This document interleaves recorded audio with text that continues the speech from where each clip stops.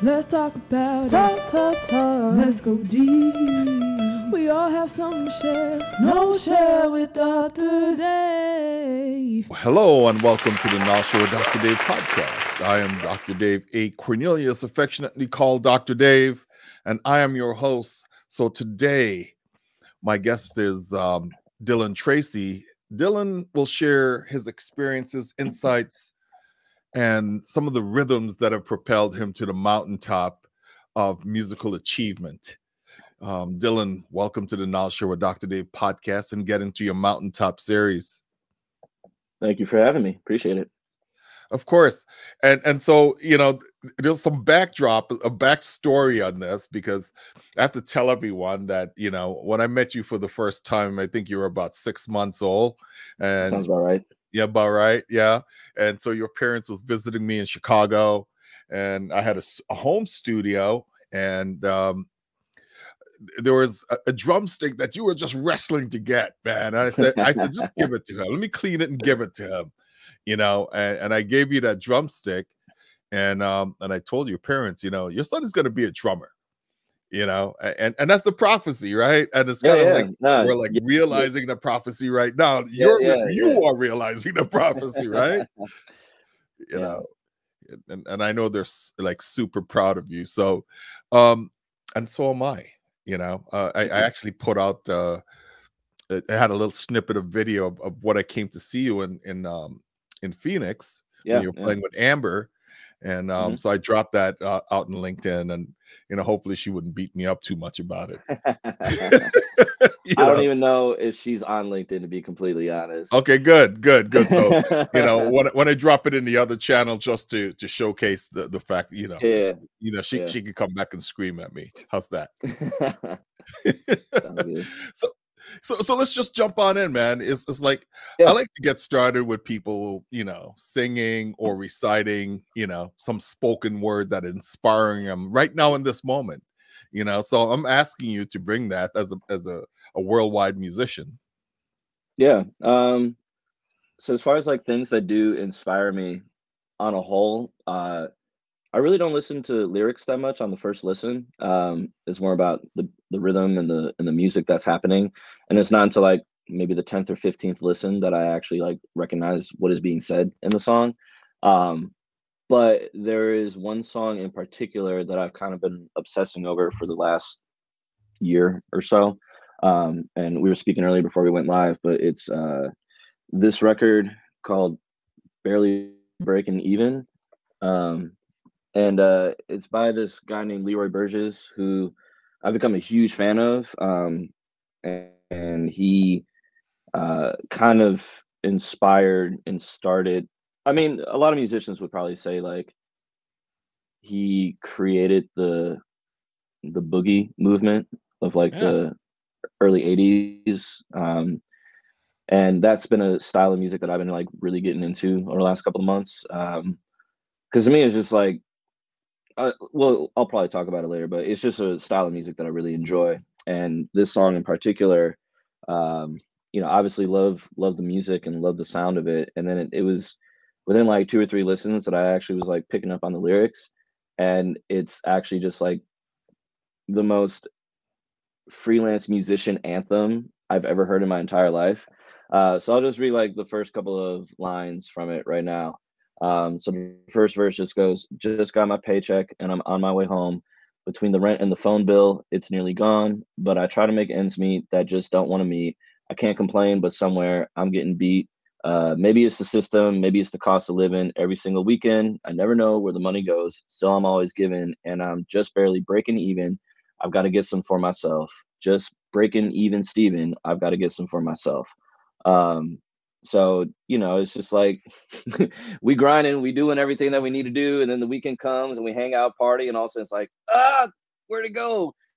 Yeah. But at the same time, it's like the love for what we do that keeps us going. So it's kind of like not even a big deal in the first place that we're still broke, but it's like, yeah, but we're having fun and like doing exactly what we want to do. And it's kind of just been like a weird mantra that I've been playing over in my head.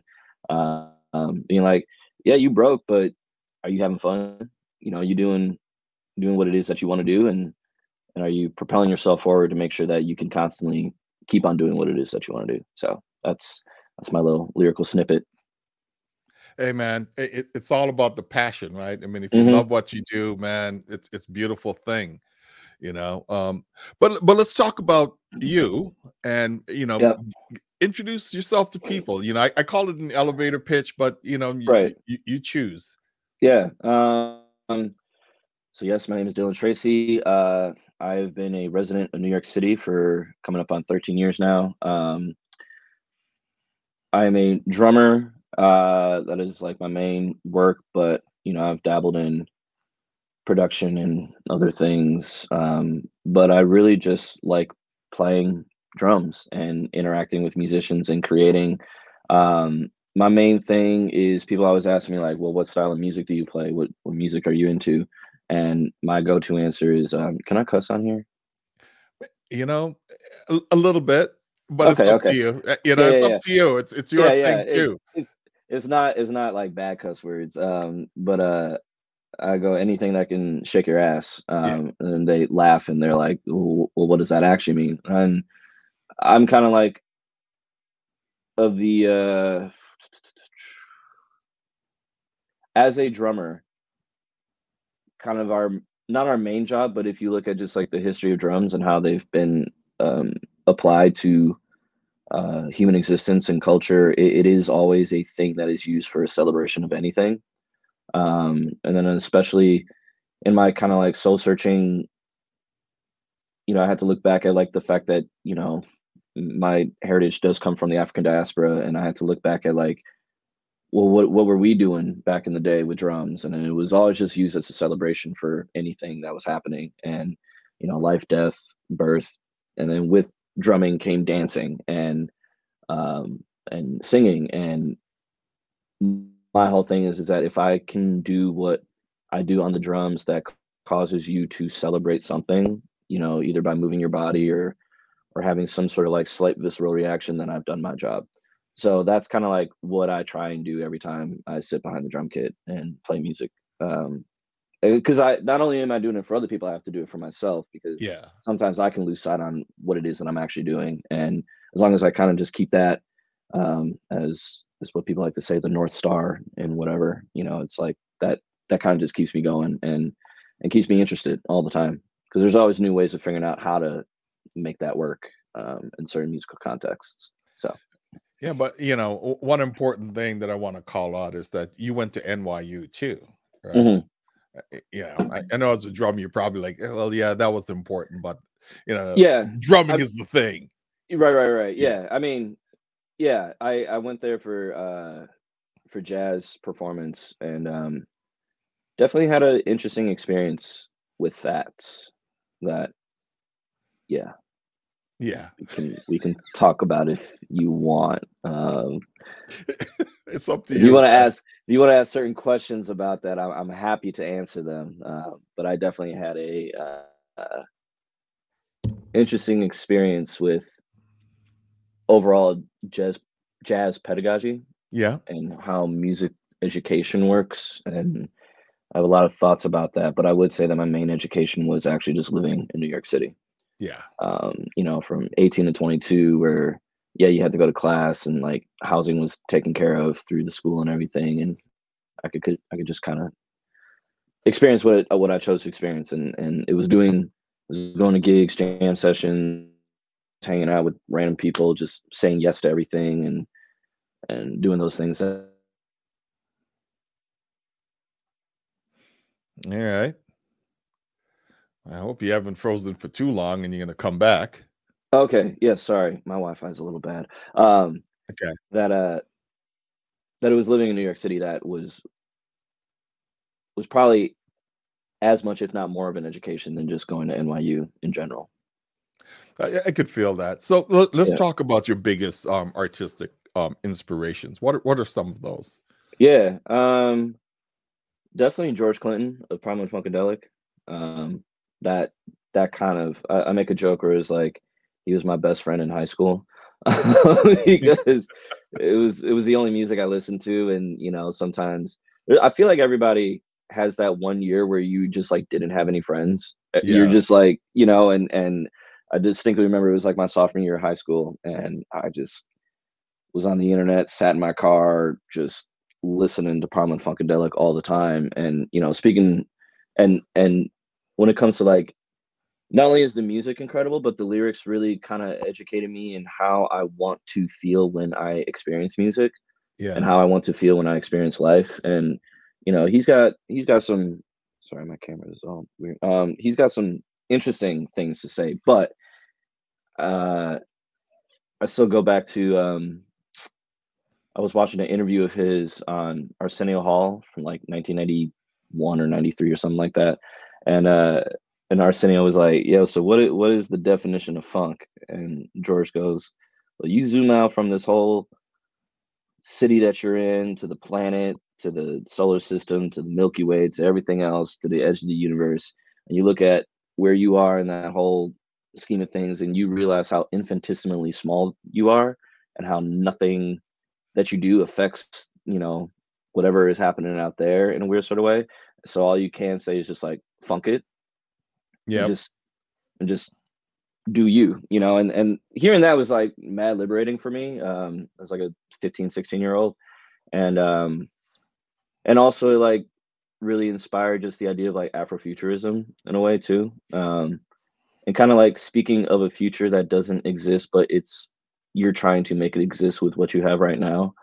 I think it was a really important thing for me to consume, in those formative years. So yeah, Parliament Funkadelic's a big one for me. I would also say like drumming wise, John Bonham of Led Zeppelin kind of just Yeah. like really embodied the way that I love to play drums. Just like bombastic, fills up the room, but there's so much space and care, um, to the music that is happening around it.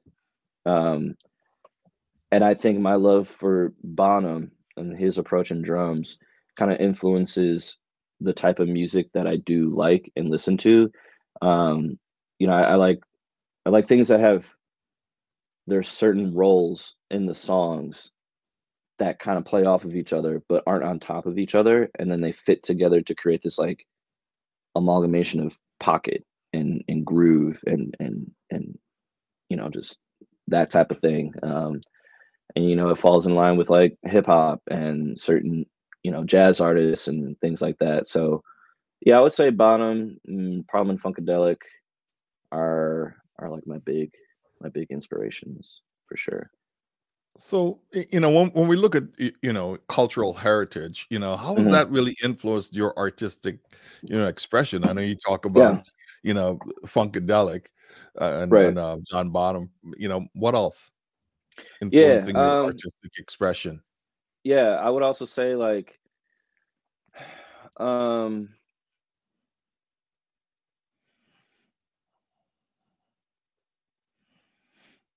you mean like other artists, or just like other things in life that do happen? Well, I mean, it's like you as a drummer, right? I Yeah, mean, yeah, knowing you're a black man, right, that's right. part of your cultural heritage, but also Yeah, growing yeah, up in Wisconsin, yeah, that also would give you another yeah, cultural yeah, yeah, yeah, yeah, yeah, yeah, yeah. Yeah, I yeah, mean, definitely the idea that I was surrounded by people that listened to music that I had no idea existed and did not consider to be things that I enjoyed.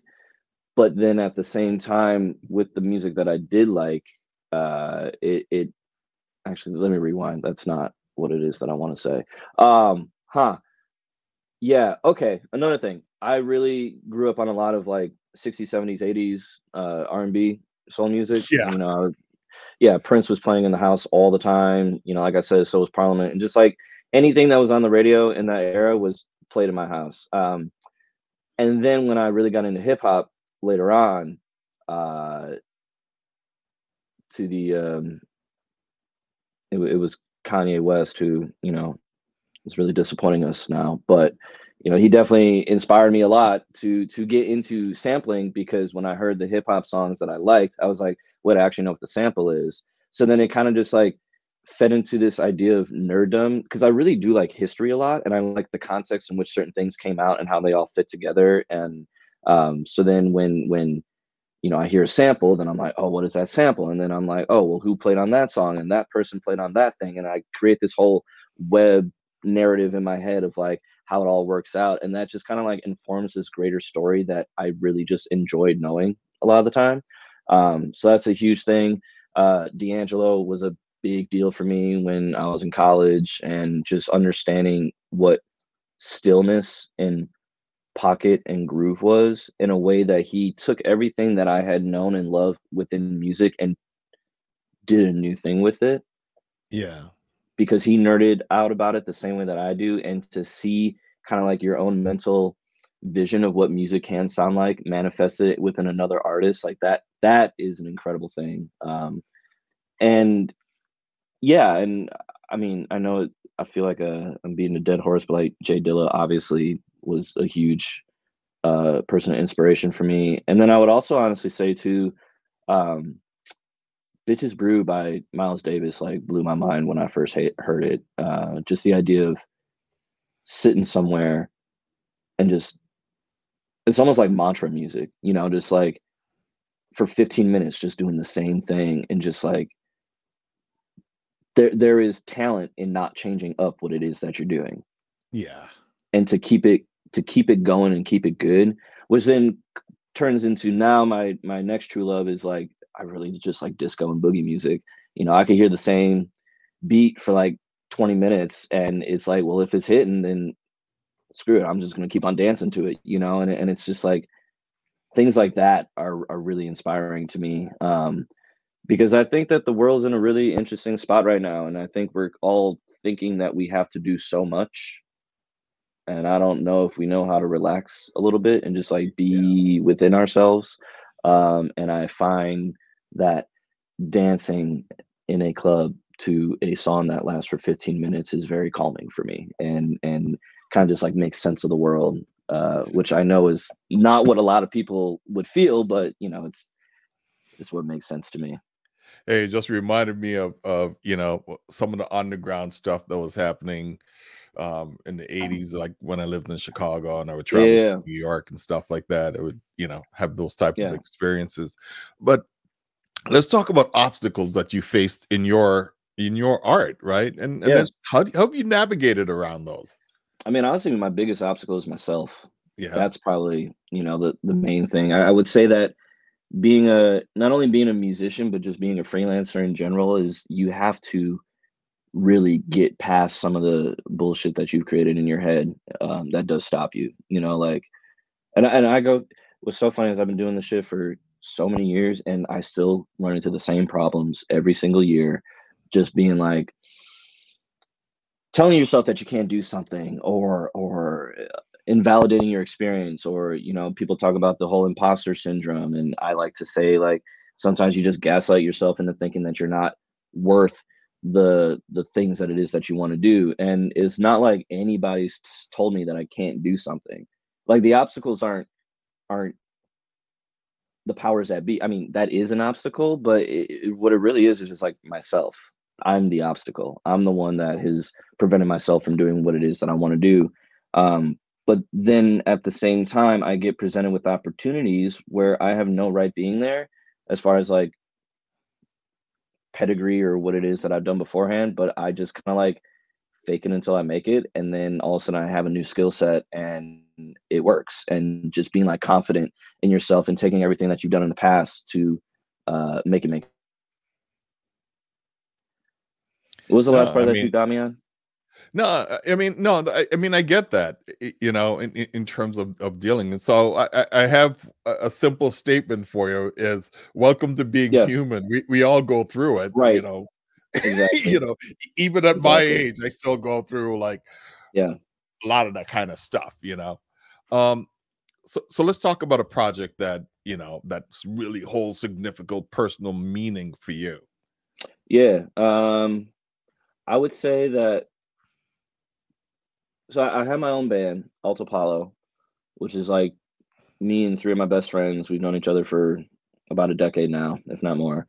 And that when we first started becoming friends, I distinctly remember this memory. Is it was the first time we ever played a gig together, and we had a mutual friend that needed a band, and I knew one of the band members. He's one of my best friends, and then I knew the other band member peripherally, and then the third one I had no idea who this was. We only met during rehearsals, but when we played this show, it was one of those like, oh my god, this is what this is supposed to feel like.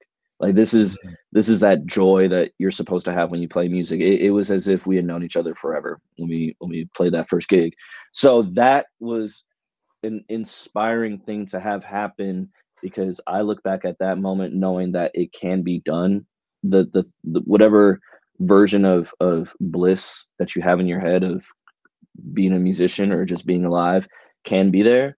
And so I use that as like a grounding point of like, well, if I'm not feeling like that, then I don't know if this is something that it is that I want to do, you know?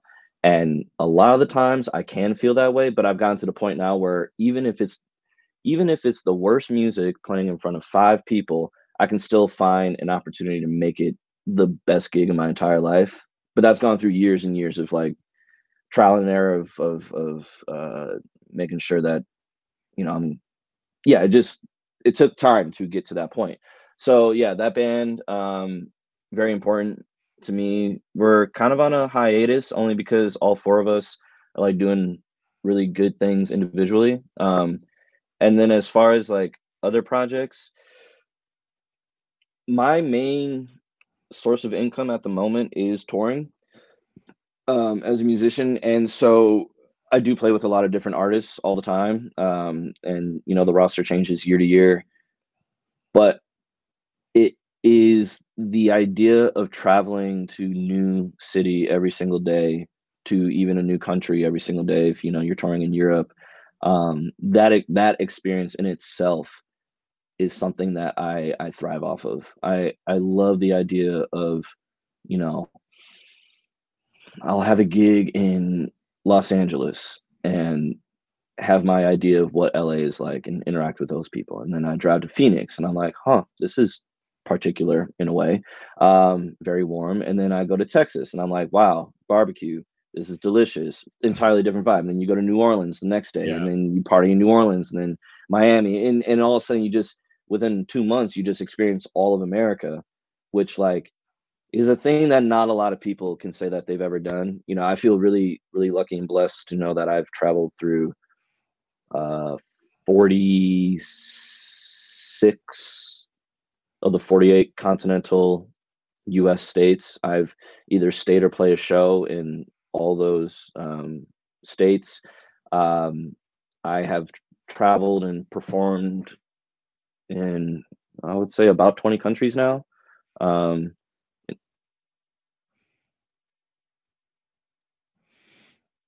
And you're really lucky to be able to go to all those countries and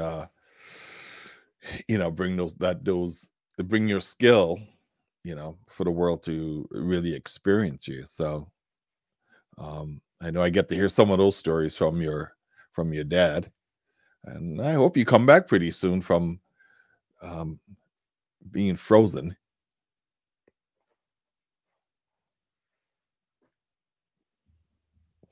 Hello. Okay, I'm back. Sorry about that. All right, all right, all right, all right. I, Yeah. I was about to go do some commentary until you No, come no, back. no, no, no, no. Yeah, it's dang Wi-Fi. The problem with living in Brooklyn sometimes is that they don't get you the good Wi-Fi if you live in a neighborhood that they don't care about.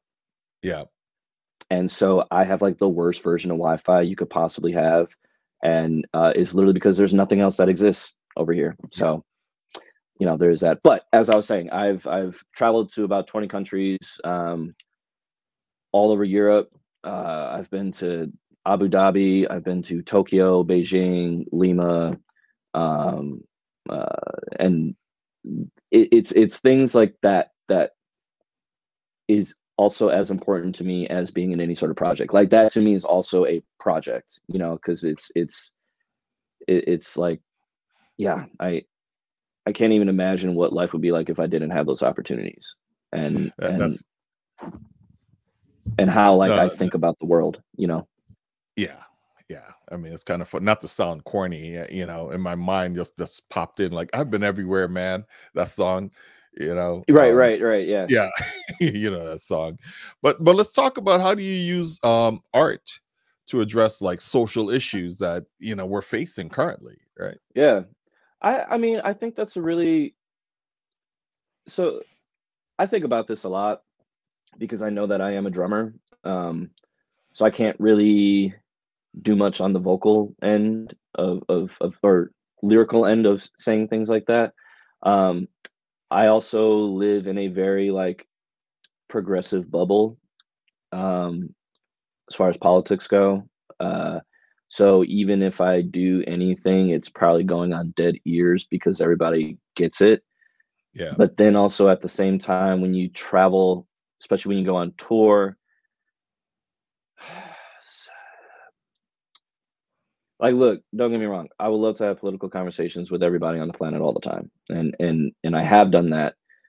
And a lot of that happens not on stage, but when you just meet a random person at a bar after the stage. And I remember one time I was playing a music festival in Cheltenham, UK, which is like horse country in the middle of nowhere in England. And this is like 2017, and this woman just comes up to me and she's like, "Oh, you're American?" And I was like, "Yeah." And she goes, "Oh, how do you feel about Donald Trump?" And I was oh, like, "Oh, yeah, not good. This is really bad." And um, she goes, "Oh, I feel like he can maybe do some interesting things." I was like, "Well, what about you? How do you feel about Brexit?" She goes, "Oh yeah, I voted leave." And I was like, "Huh, okay, interesting." And she was like, "Yeah, I just feel like England's not English enough anymore." And I was like, "All right, so you just word. Okay, so that's what everybody's feeling right now. Cool." And so like that is like a version of that. But I also part of me is just like real tired about talking about social change yeah, because especially like living in New York, and I just remember like the George Floyd protest during the pandemic, and a thing that really irked me was being at these protests and seeing a bunch of people kind of using it to promote their own agenda about a thing that actually wasn't even being talked about, and a lot of like virtue signaling and social media activism that is creating awareness, but what are you doing for yourself type of thing. And look, other people can feel like that is what they want to do. I just feel like I'm better at promoting how I want the world to be by how I just exist in my day-to-day life in the first place. yeah, um, because that I actually have control over. People could be watching this and be like, well, "You're not on the front line, so you have no right to say about anything whatsoever," or like, "I don't see you at the protest," and because I mean, there's this person who is not who has AIDS, who is not taking their AIDS medication until the theater company that they work for is calling for a ceasefire against Gaza. And like that is some level of activism that I'm like, oh,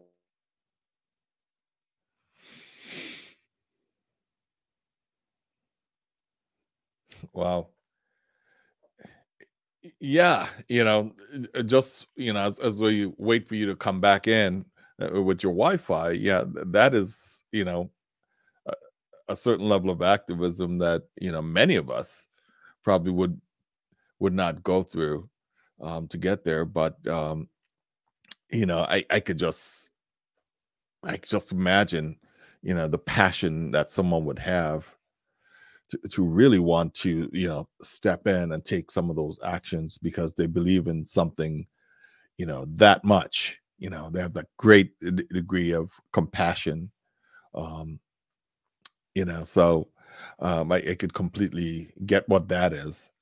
And so I mean that's something to for all of us to think about when we're thinking about using what we have to deal with some of the social issues that may impact us.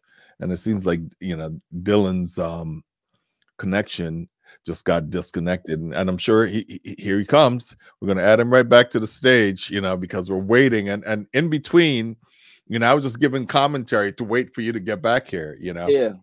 Yeah. I switched over to a personal hotspot because I don't want to deal with my Wi-Fi cutting out anymore, and this is a lot more reliable. So yay.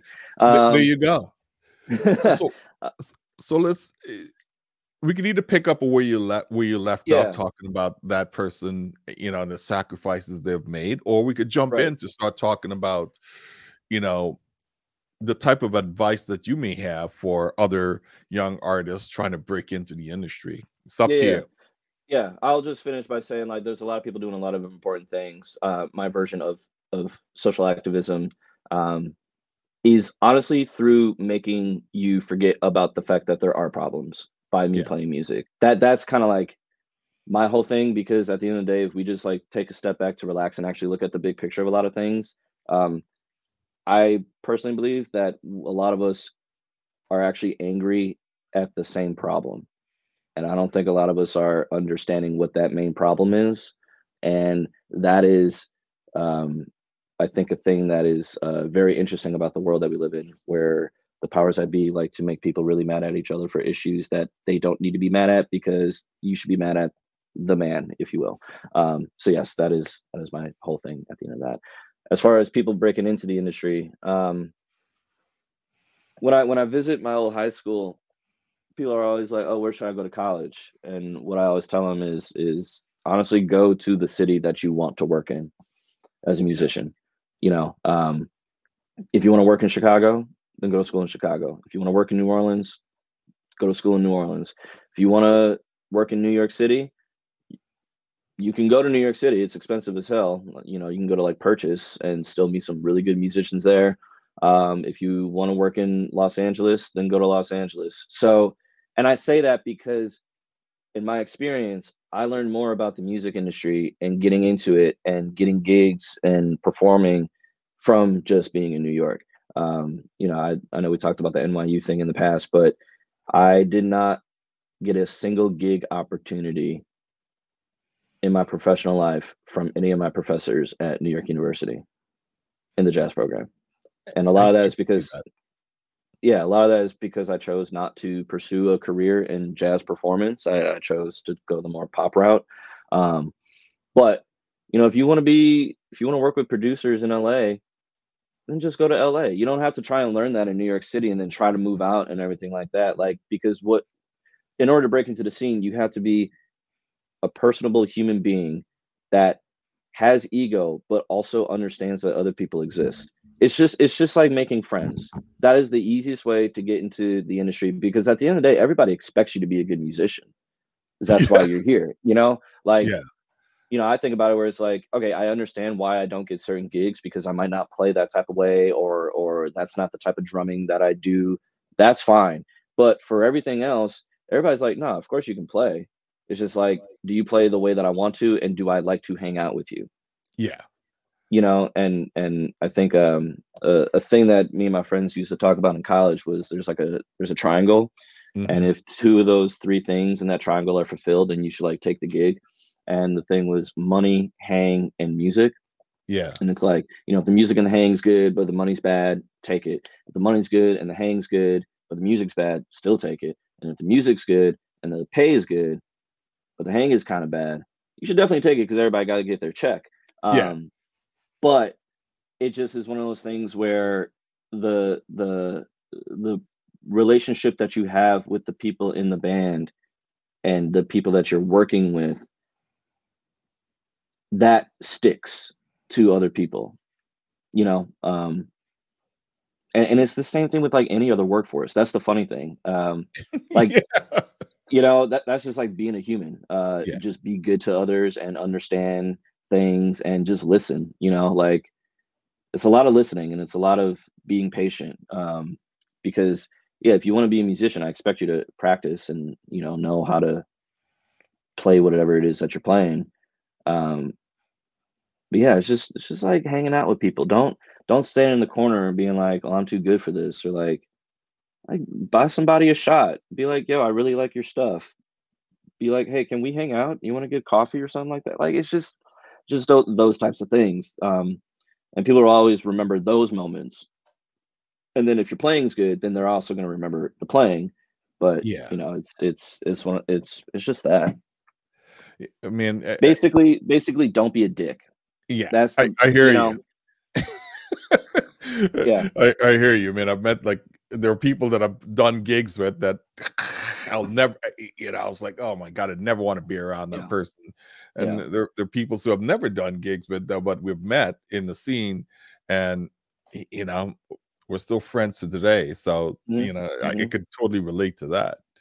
Yeah. But when we start looking at the landscape of your art, how do you see, you know, it changing for like people of color, right?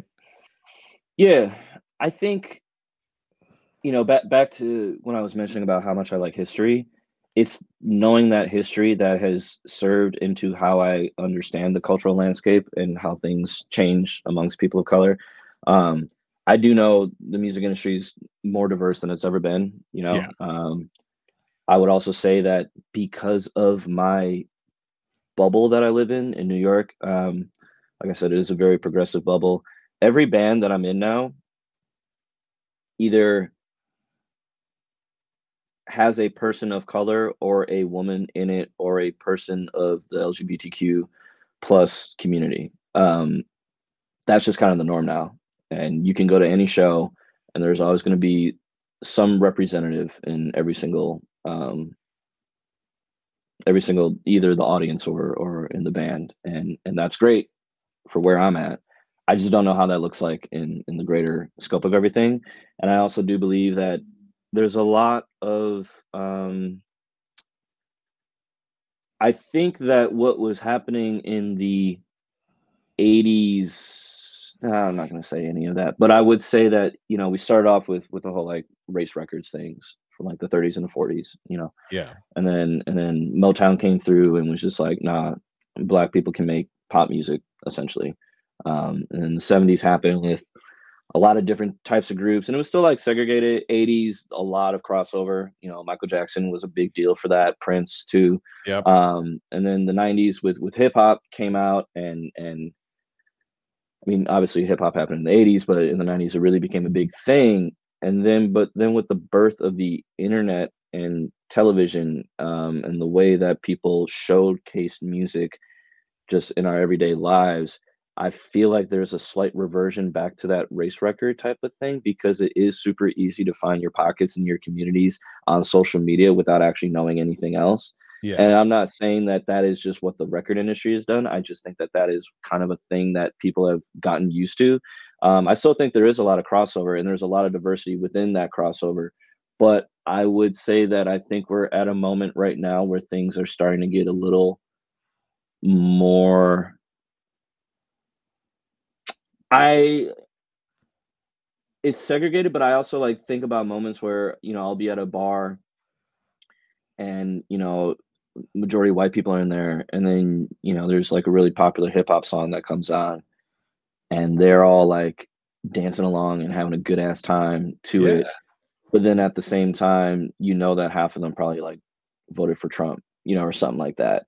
And it's just like it's just kind of like I don't I'm having a hard time understanding what people enjoy now and why certain things work the way that they do. And my pessimistic brain is like, well, you're just fetishizing the black experience to your own to make yourself look cool, and that doesn't feel good as a black performer.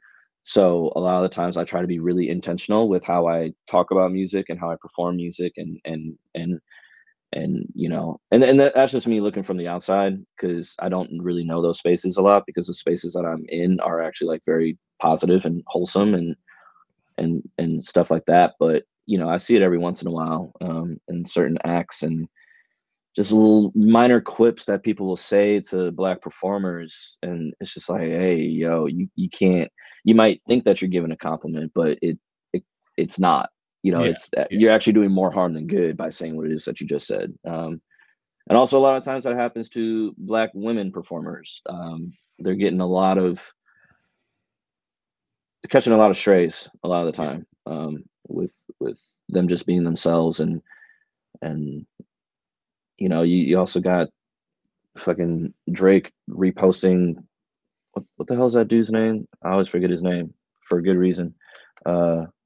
Yeah, Tory Lanez or whatever. I mean, it's like dude shot Megan in the foot. I don't know why everybody's backing Tory Lanez, and it's just like I digress. Sorry, but Yeah. that is also a huge thing that is really bothering me right now is musicians not holding other musicians accountable, especially in diverse spheres, to just like be better people, and Yeah. that's a huge thing that I'm having a problem with right now. So I feel that, man. So let's talk about your next artistic, aspiration that's yeah, coming.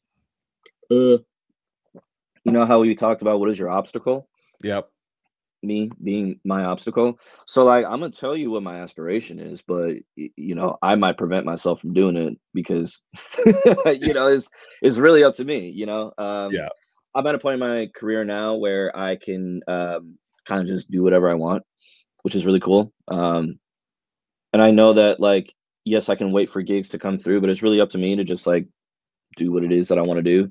So one thing that I really want to do is I have amassed a very large record collection in the last couple of years, and there's this website called Discogs where you can just put in your records and log them in. And I'm kind of doing a system of organizing them chronologically because like I said, I talked about history, and I just love the idea that I have records going from like 1911 to 2022, and it's just all in chronological order.